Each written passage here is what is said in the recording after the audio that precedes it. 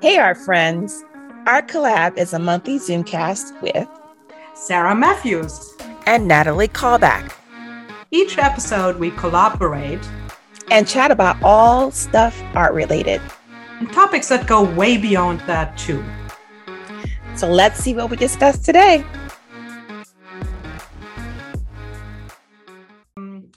Let's start with making this here and talk about what's new in our studios. You can connect with Sarah at those places here on Instagram. I am sarahmatthews.com is her website, and Instagram is I am Sarah Matthews as well. And she has a brand new online shop. But Sarah, what's new in your studio right now? So I am a guest teacher for Wanderlust 2022. Along with, I believe it's about 40 other, I didn't count how many people were on this, on this picture, but 40 other teachers as well. And I'm just glad to be in the number with them because some of them are like, to me, rock stars. But there will be 57 mixed media lessons, all downloadable and yours to keep forever. And plus you'll have handouts, creative community, and a whole bunch of bonuses, which are available to you as soon as you sign up. And we'll put that link in the chat so you have access to it.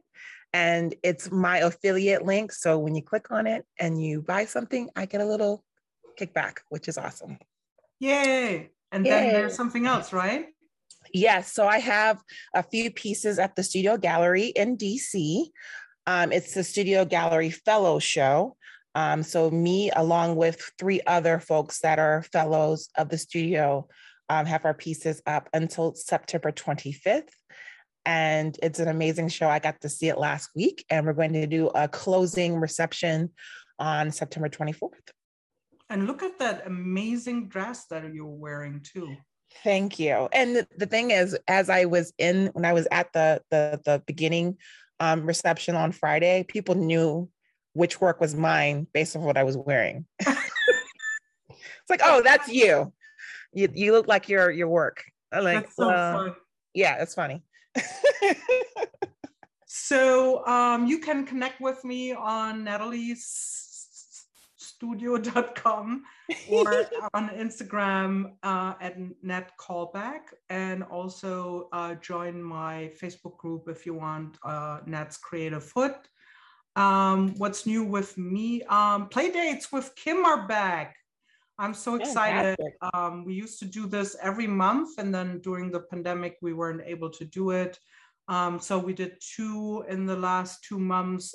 We did a fall cactus rock garden, which was like super fun, using some of my rubber stamps. And then we did some city scenes votive candles using my foam stamps. So you can check it out. There are tutorials on the website. And then I just wanted to say the next Spill Your Heart episode coming September 24th.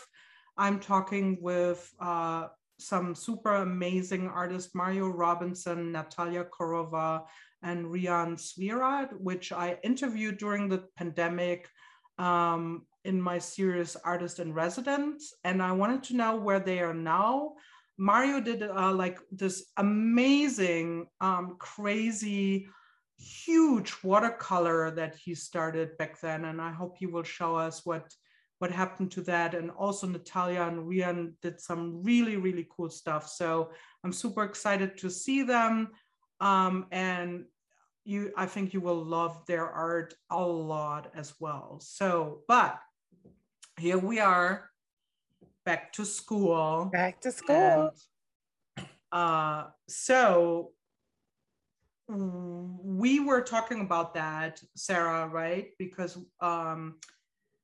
the thought was that if you are a teacher, like a mixed media teacher or whatever, like an art teacher, you don't do a lot of classes, but sometimes you do. And it's very, very important to take classes yourself. Mm-hmm. Yeah, exactly. Why, Sarah? Why? But why? Well, I feel like taking classes, I don't know, it feel like it's like a vacation as being a teacher. Like you don't have to worry about any of the things, any of the Zoom things, any of like the checking on people where you just focus on yourself. I feel like I, as I'm going through that process, I'm thinking of myself as a student, myself in the student's shoes, and it helps me be a better teacher. And then also whatever I'm learning, like I feel like I am a career student, so I'm always like drawn to being curious and figuring out something new. Like so, for me, I just love, you know, and I got to get back in the habit. I used to go do something every month, but I really got to get back in the habit of doing that. It's just spending time with myself. I think joining those classes is like spending time with myself. So.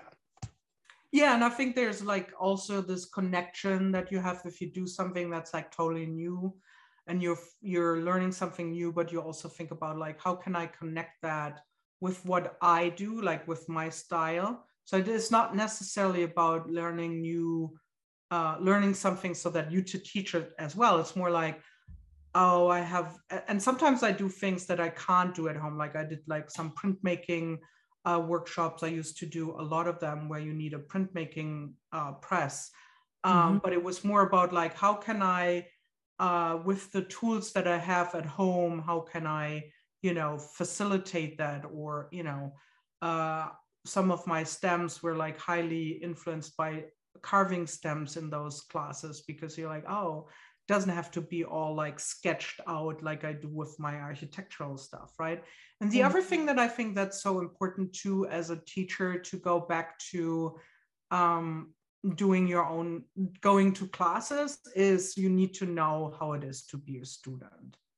Like, yes. I think it's like really humbling and very good to know how it is to learn something that you might have never done before, or, I think it's like very important to have this experience that reminds you and puts you back in those shoes of like how it could be, if you're learning something. Maybe you're like, I did this, which is then my next question. I did this class. I haven't really, I have to get back to it, but I started doing like this geometric pattern class where it's very mathematical and you have to be like really precise. Not so much my thing.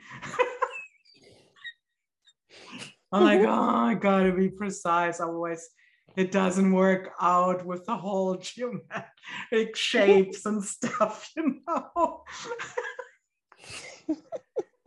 But like, how do you overcome this, right? Like, how do you overcome those struggles? And that's great. So what's the last class that you have taken?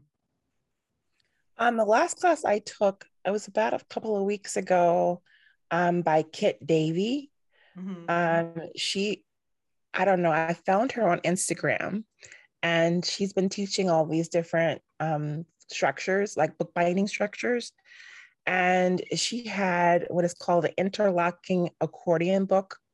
And I was like, how did she do that? So, look, because, sometimes as a book artist, we'll look at something, or even a printmaker, you look at something and you can deconstruct how it was done and then go off on your day. Well, this time I was like, how did she do this? I must know this. I must know this. Register, sign up. And yes, this is actually, I have it right here. This is the book. It's cool. Interlocked. Nice. 2 pieces of paper that are interlocked. And I was just like totally fascinated. Wow. Just amazing. But I mean, it's very simple. No glue is required, but it's the way that she taught it that was amazing, and it was approachable. And I want to be able to apply some of those like that approachable like things. I feel like, to me, bookbinding is really hard to teach online, but she made it easy, So like, how can I do that for other students and stop being so scared to teach bookbinding on Zoom? Yeah. So Shelly is asking, what's today's class about? Shelly, I don't know if you have joined us before, we're actually never really teaching classes here. These are conversations that Sarah and I have. And in this episode, we're talking about back to school and why learning as a teacher and learning in general is important. And we both had a request to each other just for fun, like a short little thing that we want to teach each other. You can also watch a recording later, but I'm sorry if I disappoint you. This is not a real class. If I disappoint anyone else, sorry about that. We will show some fun things, but it's mostly a conversation. That's what the Zoomcast is always about, right, Sarah? Yes, you still could learn. We'll not be making anything, but I mean, we are going to show some tips later, yes. But you can still learn something from our conversation. So hopefully you will. We think so. Yeah. So, which also I think is part of learning is like, I don't think it always has to be something that you do with your hand and you're learning that. You also might want to, like I love to watch some shows where you learn something. And as many of our followers might know, right, we did this thing, Sarah and I, where we watched the Great Potter show. Yeah, I mean, honestly, I was binging it. And then I'll be having a discussion with Natalie. And I'm like on season 3, something or another. And she was like, I'm still on season 1. And I'm like, I'm sorry, I couldn't wait for you. But it was so good. But there were so many things in that pottery class that I learned. I'm not class, but what they were doing. That I learned, it's like, if it's broken, you just deal with it. You keep moving. You figure out a way to create that final piece, regardless of what happens. And I found that like mesmerizing. Like I had to see the next one and see who won every episode. Yeah, I think like that's part of. So I'm back to the gym after a very, very long hiatus, and I'm like, I gotta get my COVID pounds off too. And so I'm back to the gym, and it's funny, anything I do, I always think about like, I don't know, it's probably how your mind sometimes go, like how this relates going to the gym, for example, to a gym class, to making art or to teaching classes in art, right? Like, you're like, okay, I can't really do any push-ups. Like, what's a push-up? But no, I'm just kidding. But like, no, it's true. But like you have to do it a couple times before you actually are there. It's not like you're going to the gym and then boom, you're like as cool as the other 19 people in the gym, right? So I think that it's so cool, like this, how you overcome like the hurdle, and you're like, okay, I'm going there, and I'm like, wow, I'm always thinking about how I relate that to art making. So whatever I do, I always think about like how this relates, or music. You go to a jam session and you're seeing how musicians are, especially like jazz, how they're, talk to each other nonverbal and then give each other turns. And it's like so interesting. And I always think about how I can relate that to what I do. And I think it's so important to do something, sometimes even like totally out of your league or totally different from what you do, like watching pottery stuff. Right? I would never have done it if you didn't recommend it. Like, yeah, I was like, you got to watch this. And then I was like hooked after the first episode. Yeah, definitely. I think we said it in every episode, but I definitely say like that's a show that's like really, really cool. And also to learn something about like how many times you do something that costs you a ton of effort and time, and then it might like not really work out or be kaput. And you're like, okay, it's called, is it The Great Pottery Show? Pottery Show. Yeah, The Great Pottery Show. It's on Netflix, as far as I know. No, I thought it's HBO Max. It's on HBO Max. Thank you, Sarah. Sorry about that, Linda. So it's one of those like British shows that are in this like baking and sewing stuff. So another question before we do our stuff is we were talking about retreats. And meaning with retreats, I mean, there's different kinds of retreats, right? You can, pre-pandemic and hopefully soon about, the Great Pottery Throwdown. Thank you, Kim. That's it. Oh my God. We never know the name of it, but we do know we've seen all the episodes. Thanks, Kim. We always like just forwarded the intro, like, let's get down to it now. To the throwdown. Oh boy. But like, so there are these retreats that are hopefully coming back, like going to where several teachers are teaching and you book like workshops and stuff. But we were also talking about like how it is if you as friends, as artist friends are just like, and I did that once, I just checked, it was last time in 2014, which is really, really sad. But Birgit Copson, Julie Pfeiffer Balzer, and Jen Mason and I, we rented a place after convention and we were all teaching. We actually we rented a house in California and we actually had a hashtag for it. It was like 2 days, 15 bags, because that's how we rolled in there, the four of us. But we rented a house for a couple of days and we were doing art there. So together, we did a round robin with our art journal while we were there, but we were also doing our own stuff. And then we also just talked and did a lot of like relaxing, swimming, lots of eating was involved, but it was so cool. And I really, really want to do that again. What's your thought on retreats, Sarah? I haven't done like a, physical in-person type of retreat, but what I think about, and I know it's just like, I don't want this to sound like I'm trying to sell anything, and that's not the case, but I did the Carve December, I did Creative Jumpstart, I'm out to the Wanderlust 2022. Even though I'm a guest artist, I do sign up and I actually take all the classes along with everyone else. And, sometimes people think, oh, because you're a great artist, you don't need to learn anything. I learned so much. Even with the Carve December one, we were all printmakers. We all carved stamps. We all did it differently. And I took a piece of something that they said with me, even with Creative Jumpstart. Like, I'm not necessarily a quote unquote mixed media artist, but I learned to use paint.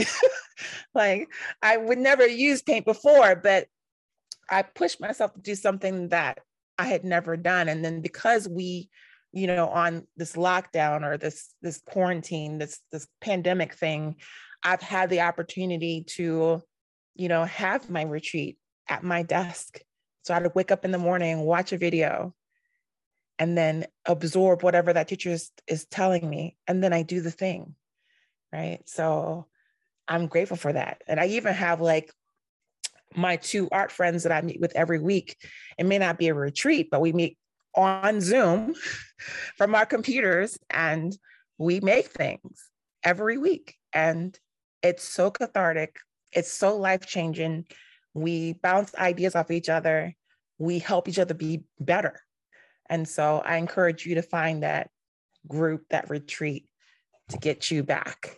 I love this idea of doing that on Zoom too.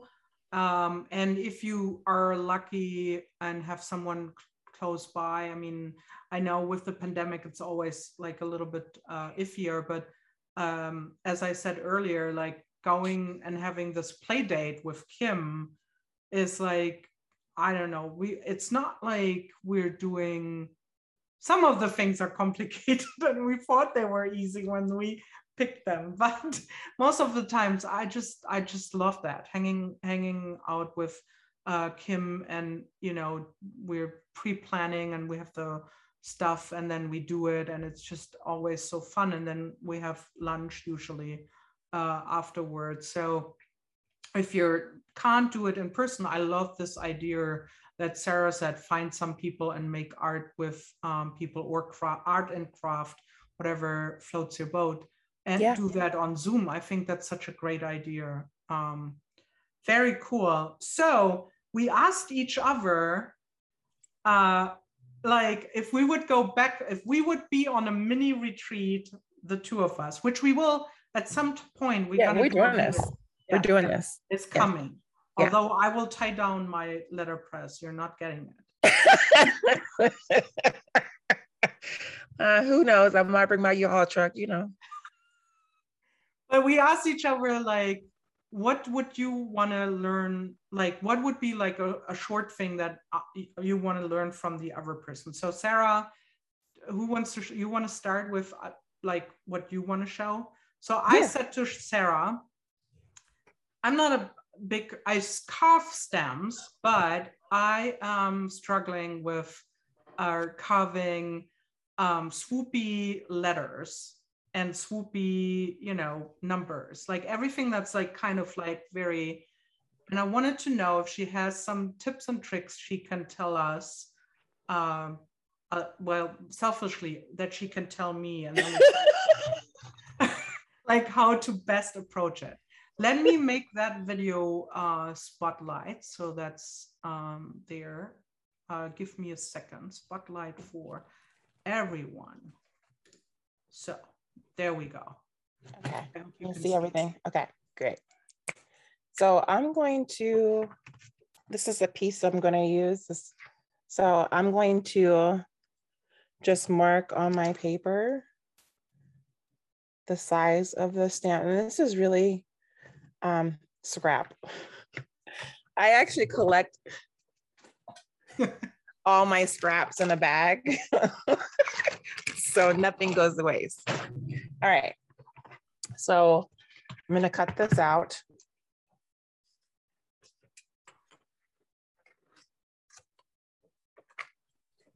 We're gonna do, probably let's do 8. That's a nice swoopy number, right? Yeah, that's very swoopy. So I'm just doing with the marker, so that way it's just nice and thick. The shape I want.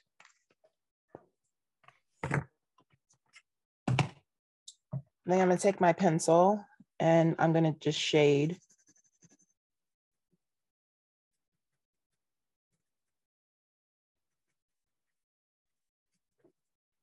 Is this a soft pencil? Yes, this is a Blackwing 223 pencil. I like it because it's like almost like a 1B. Mm-hmm. And so when I transfer the image onto the block, you can see it. It's more visible. All right, so now that I've gotten my 8, I'm just gonna turn it over onto the block and transfer it. You could use a bone folder instead, you know, your fingernail, whatever. But that's the transferred image. And I'm gonna start with my smallest V gouge, and I just follow, like when you're you remember when you were in grade school, you used to like trace your image and then color inside. I'm gonna do the same thing. I'm gonna just trace it with my smallest tool, and I use my non-dominant hand to turn, mm-hmm. and then keep my carving hand the same direction. So I'm gonna start here and I'm just gonna turn.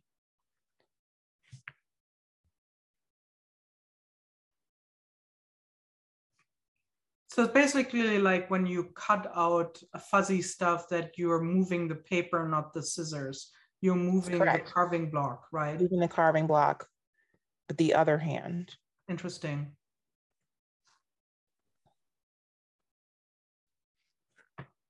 That's it. And I'm going to do the same thing for the insides, just follow. And really not, sometimes I don't even move, depending on how sharp my tools are, I don't even move my carving tool. I just move my other hand. Huh. see that, this like kind of little light bulb, like, huh. Aha, aha. Ah. All right, so now I'm gonna do my biggest tool because now I've already traced it, so I don't have to worry about making any nicks because it's already cut. So I'm just gonna follow. A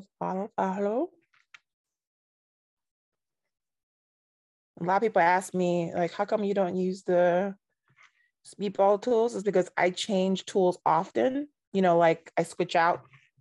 So I don't like having to like take it apart and put it back together. Mm-hmm. They're wonderful tools. Don't get me wrong. I'm impatient. Yeah, I actually have, probably not the same company, but I have wooden carving tools like you have, because I'm like, ain't no time for that here. Yeah.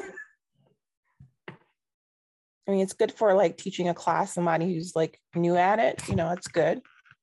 But I highly suggest you, if you can, go to the craft or art store and try it out in your hand. Like bring a piece of rubber and try it out and see how it feels. Because I mean, I've tried them all, and these are the ones that it's the Fail Swiss Made are my favorite tools. All right, so my last and final thing is I just cut it out with the X-Acto knife. That's it. That's how you just clean it up with the X-Acto knife at the end, and you have a stamp. I love that. So it's basically like if you're guiding, you're turning the stamp, not the cutting tool. That is, yes, because that's what causes the mistakes. Yeah, you don't get a smooth cut when you do it that way, the other way. And that's something that I learned just by, when we did we did Carve December, and this was like before last year, but, just doing the very action of carving every day, I started doing that just out of just how I was feeling. I'm like, I'm just going to turn my other hand because I found that my wrists were tired or sore because I kept trying to follow doing like this. Whereas if I, turn the other back with the other hand, it's much more easier. So do you feel like when you don't carve for a while that you're having to kind of get yourself back in the groove and practice, or are you so No, I feel like it's like riding a bike. I feel, but sometimes I just grab, like I said, my bag of, rubber and just go for it. You know what I mean? Play around and see. But there you go, Swoopy 8, man. How long did that take? Very cool. I like that a lot. Now I'm like, I want to carve some Swoopy stuff. Yeah, just try this. Well, I just noticed that there's like a little noise right here. So I just took my tool and just did the same thing. Just curve, turn the block, and there you go. It's gone now. Cool. All right, it's your turn. Wow. So you said to me, let me get this out. Let me get, wait, remove spotlight. You can tell that we are like, oh my God, technical stuff. Let's get to the making. I'd rather do the making. Yeah, right.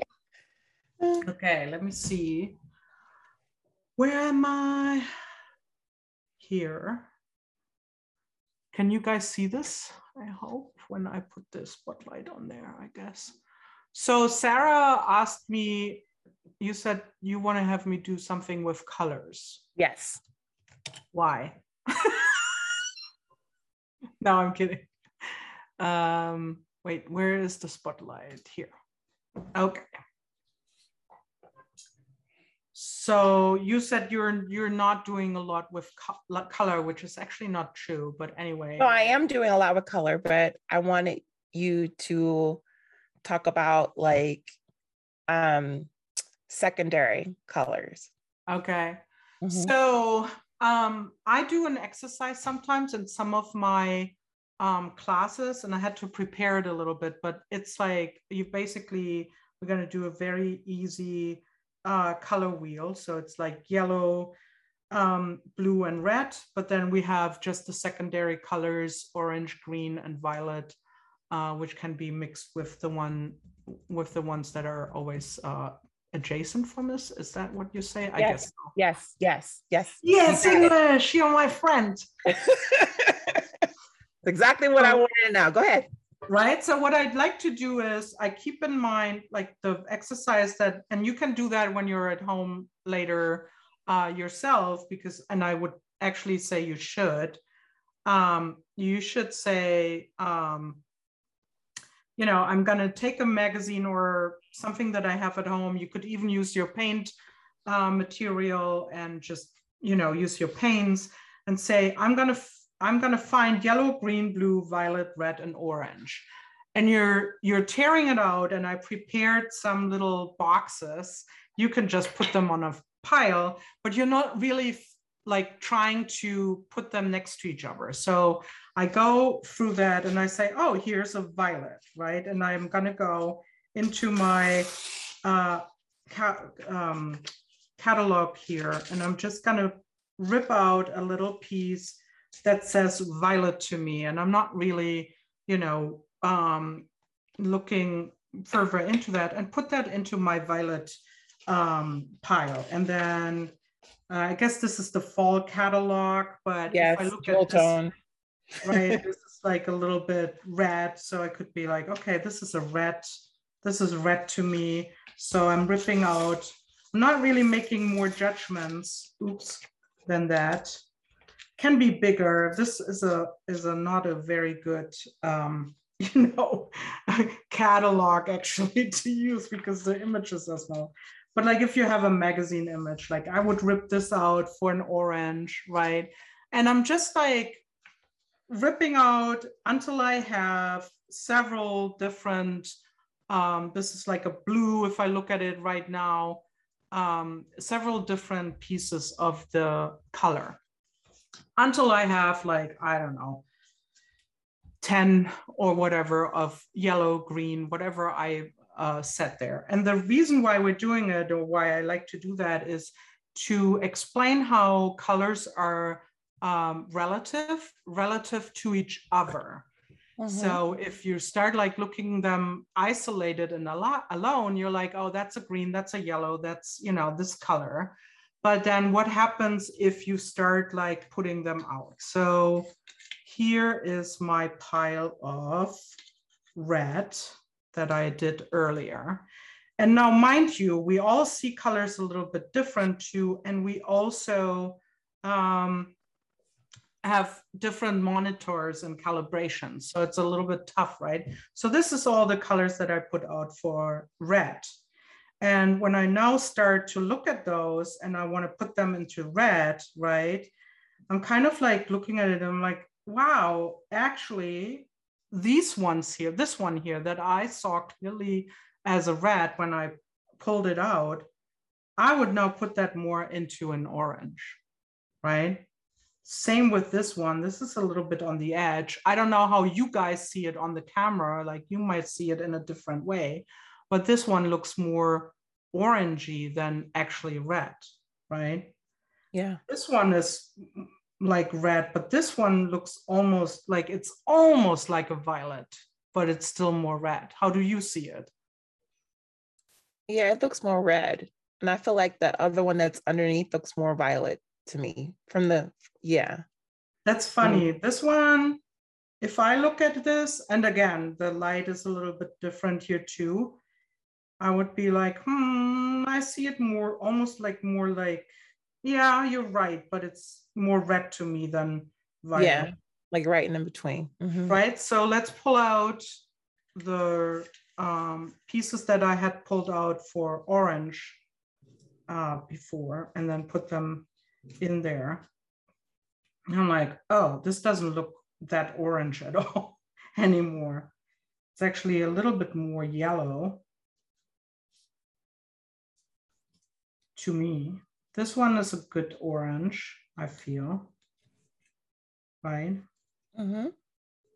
So you start like shifting things and you're realizing how much yellow is, for example, in here. Or if you're going with the red and you say this looks more violet, there's a blue component in there, Yeah. right? Yeah.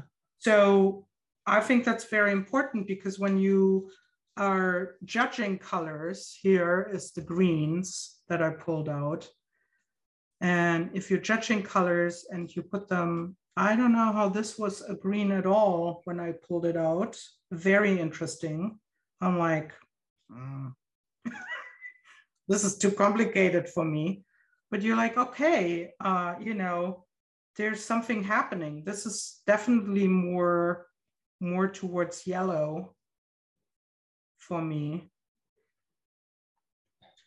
And you realize that colors like standalone or in comparison with other colors, it's different. They become different colors for you. They could go into a different category all of a sudden. And I find this is a very, like if you're like, okay, I'm gonna, you know, just concentrate on that. Is that a yellow or is that more an orange? Mm-hmm. This was a yellow for me when I saw it. Now it's actually more green for me. Mm-hmm. Right? So it makes you aware. This is definitely a violet as I see it. But it makes you aware of how important it is to see colors in connection with other colors in order to really make a decision here. And when you have different colors that you're mixing, because like every company, every acrylic paint company, for example, has their primary red, blue, and yellow. They usually don't say primary. Some of the craft paints say that. They say primary red, primary blue. That's like the purest form, basically, of that color. Some of the other acrylic paint companies have, like, I think for Liquitex, it's like something like phthalo blue with green shade. Like, I wouldn't know that's their pure blue, right? Mm-hmm. But it means that if you mix it with another primary color, that's like the purest kind of color that you can get when you're mixing it. And if you have colors that have a very big, like say you're mixing a red that is basically more into orange, and then you would mix it with blue because you want to get a violet, that's not really going to work. It's going to turn out a little bit more brownish because the colors that are opposite of each other on the color wheel, these are complementary colors. And when you mix them, you get neutral or muddy colors. And if you have a red that's already is more towards orange because it has a lot of yellow in there, and you mix it with a blue, you will have a hard time to mix it to become violet because those two are competing with each other, those elements, because there's yellow in there. So sometimes people have a hard time to kind of like decide when they mix paints or grab paints out why they can't mix it, and they're getting frustrated. And the answer is it's not you. You just need to see what's your color really leaning more towards it, and just grabbing it and saying, this is red, doesn't really help. You have to put it next to other colors to kind of define, unless there are charts, of course, for every company that says, there's more yellow or red, or sometimes you see it on the label, but it helps like to really put them next to each other and decide, is this actually more an orange red, or is this more a violet red, or is that more like a purer red, to make decisions how you mix colors. So that's my lesson. I hope it helped a little bit to understand that colors are relative. I almost like watching you do this. This is what I want to do. I want to get all my paints out, and I want to like mix each one and have a palette, not a palette, but an actual square of what it looks like. You know what I mean? Because I think when they're in the tube, you can't really see what it really is. You know what I mean? So yeah, I think that's so important. Like every time I get new paints, I make color swatches, and I also start mixing colors. So that's really important for me, that you really, really understand what this color leans towards. And, yeah, you can sometimes see it on the packaging, like if you look at it, you will see that there's like more yellow in it or whatever. But it really helps more if you basically do it yourself, do the work once you got it. I see Marsha said, I have a swatch for all my paints. It helps a lot. Exactly. Color swatching. And then Anne Lou says, I once taught a class on color where the students were to bring something red. Everyone brought a different color red. Yes, that's also a very good exercise. It's also where you say everyone, without looking at a Coke bottle or can, go into a magazine and find, not the ad, of course, then it's the pure one, but like find the red that you think is the Coca-Cola red. It's like such a significant red, and then you will put it all together and you will see it's all different. Tina says, I'm so impatient. Color swatching is hard, but I'm just doing it with my markers. It's fun. I like it. It's a very meditative and Zen-like thing for me. But as you know, like I just recently started getting to use paints, so this is important to me to figure out, how to mix them, because I, don't know how to do that, properly.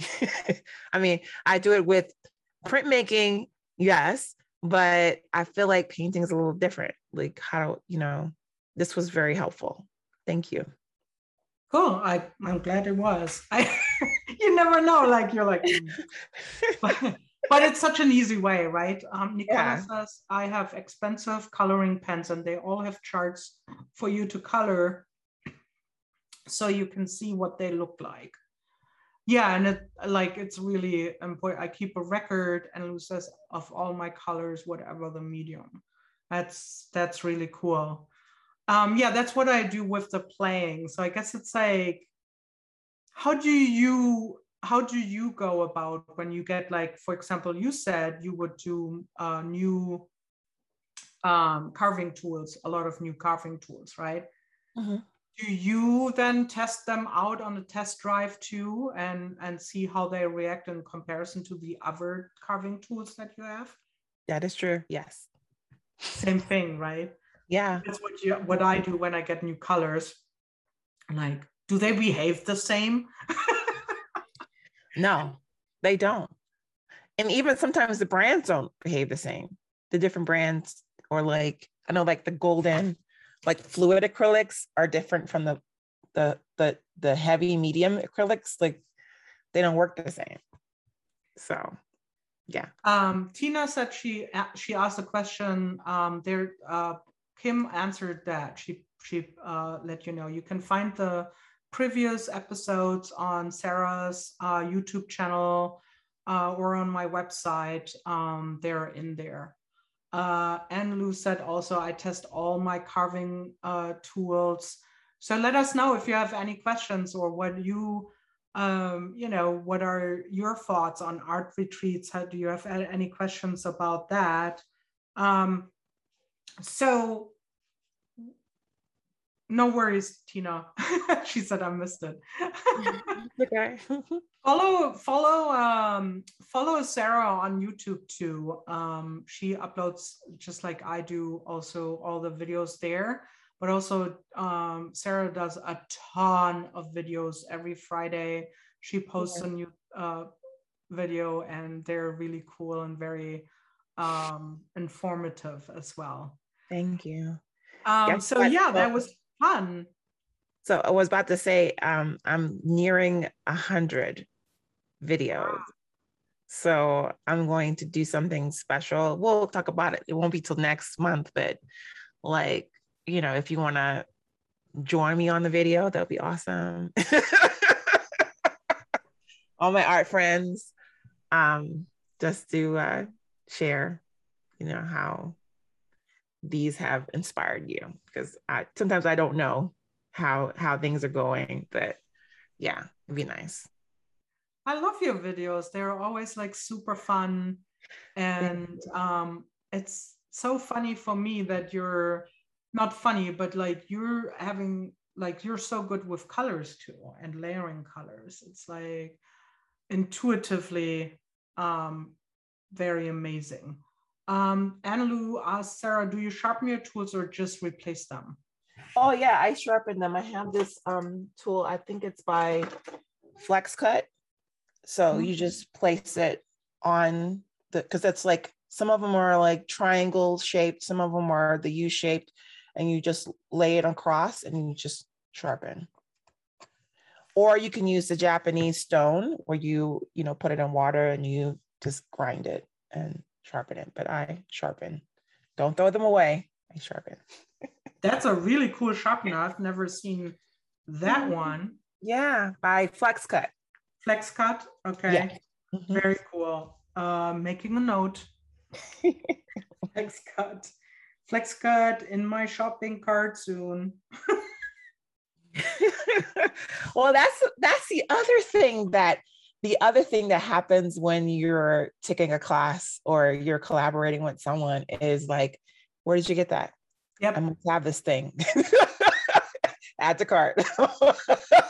I love that. Yeah.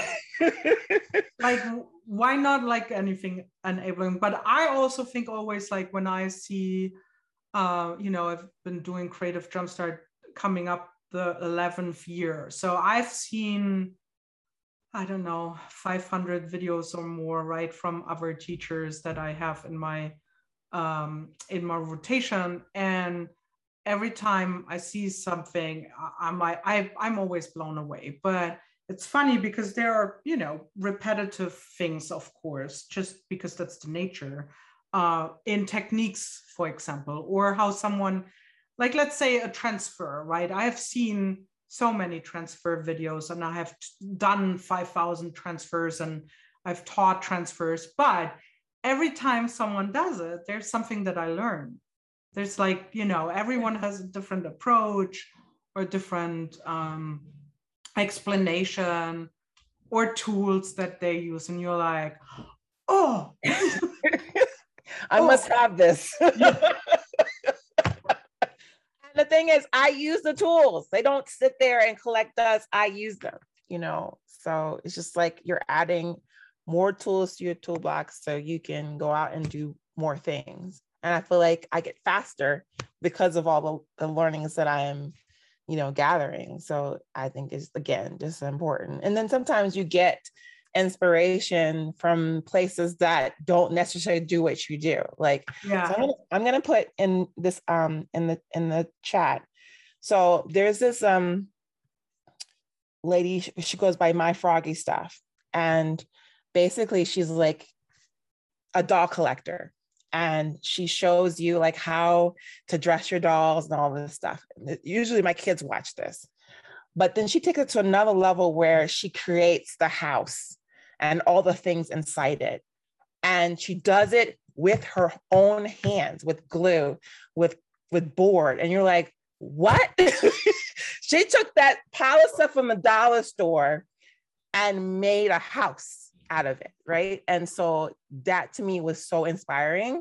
Even though my kids were watching it, I was over their shoulder, just like, eating it all up because I'm like, I must have all the things that she's using because she's amazing, right? So check her out. And then there's another one, DIY Danny. So she does more like construction, so like building shelves and furniture and that kind of stuff. But one day she like spray painted tiles, and I was watching. I was like, oh my gosh, I could print on tiles. I could definitely do it. So follow all her steps to the point where she starts to spray paint. I could literally print on tiles and then seal it with all the things that she put in there. So I'm going to Home Depot and get that stuff done for my bathrooms downstairs. When it's all together, I'll make sure I do a video of it all. But yeah, that got me like excited about what I could do with printing, not just paper, but tiles. Yes. That's pretty cool.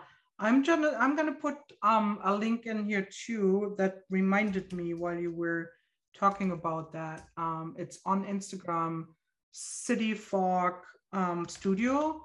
Very grungy, stuff, but mostly like stuff from cities, miniature stuff, and the way how they use like the funniest like things that can be like a brick house or townhouse, and you're like, oh, use the cap of a Sharpie, Yeah. And it's just so cool to see that, and it's very inspiring too, like how to make textures. And here's, for example, Nomoir tea parlor that I have been in Chinatown for, lunch a couple of times, and I'm like, I can't believe you just made this a miniature. It's like the best thing in the world, And then you see the pictures, how they sometimes what was used,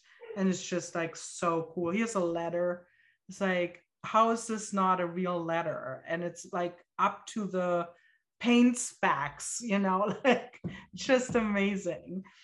So all I guess to say that looking at other things can be super inspiring, and you can learn something as well, right? Yeah. Oh, and I'm also going to put the link to Kit Davy, the class that I took. Oh yeah, cool. Yeah, so that way you can go check her out too. Very cool. That was fun. I need to carve stamps now. Oh yeah, you can do it. I'm gonna do letters and swoopy stuff. Yeah. It's like usually everything I carve is kind of boxy. Yeah, it's just, hand-eye coordination. You just turn one and then carve with the other. Very cool. I hope you guys enjoyed it. We want to tell you what we're gonna do for our next episode. Next one is October 5th at noon. It's gonna be Get Your Ink On. Yes. Get your ink on. Get your ink on. Get your ink on. It's like white girl overbite. And it's October is a popular month for creative challenges, and many seem to be focused on the art of printmaking. Think Inktober and Printtober. Sarah Nat, that's us, thought it might be fun for Art Collab episode 8 to do a little show and tell and share their personal favorite basic printing techniques. Nat will share some ways to use a jelly plate for printmaking, and Sarah will demonstrate how to use an Art Foamy stamp buddy to produce multicolored layered prints. Join the Zoomcast for some inspiring tips and tricks that you can apply to your own art making, and participate in the chat discussion and the question and answers to have your questions answered live. So again, another one where we demonstrate a little bit more, but you also get our chatty selves. Yes. Yes. And a lot of giggling and smiling. Exactly. And look what I got in the mail. Oh, she got my Art Foamy. Yes, I did. I got 4 of them. Oh, you're the best. I can't wait to see what you do with them. Oh yeah, I'm excited about the hydrant, and also, our Lady Liberty. Yes. I know. I thought also too, even though it's episode 7, it's also September 7th. Did we realize that was? No, that's kind of weird. Oh, so we should do October 8th instead of. No, we're fine. Tuesdays are good. We're good. We got to streamline this, because always we're like, oh my God, when was it? Any questions before we go? They're like, no. We got everything we needed. I hope you enjoyed us and you come back to our next episode, Art Collab. Yes, with Sarah and Nat.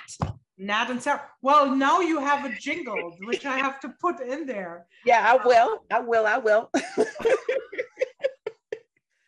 All right, everybody. Thank you for joining us. Bye-bye. Bye. See you next month.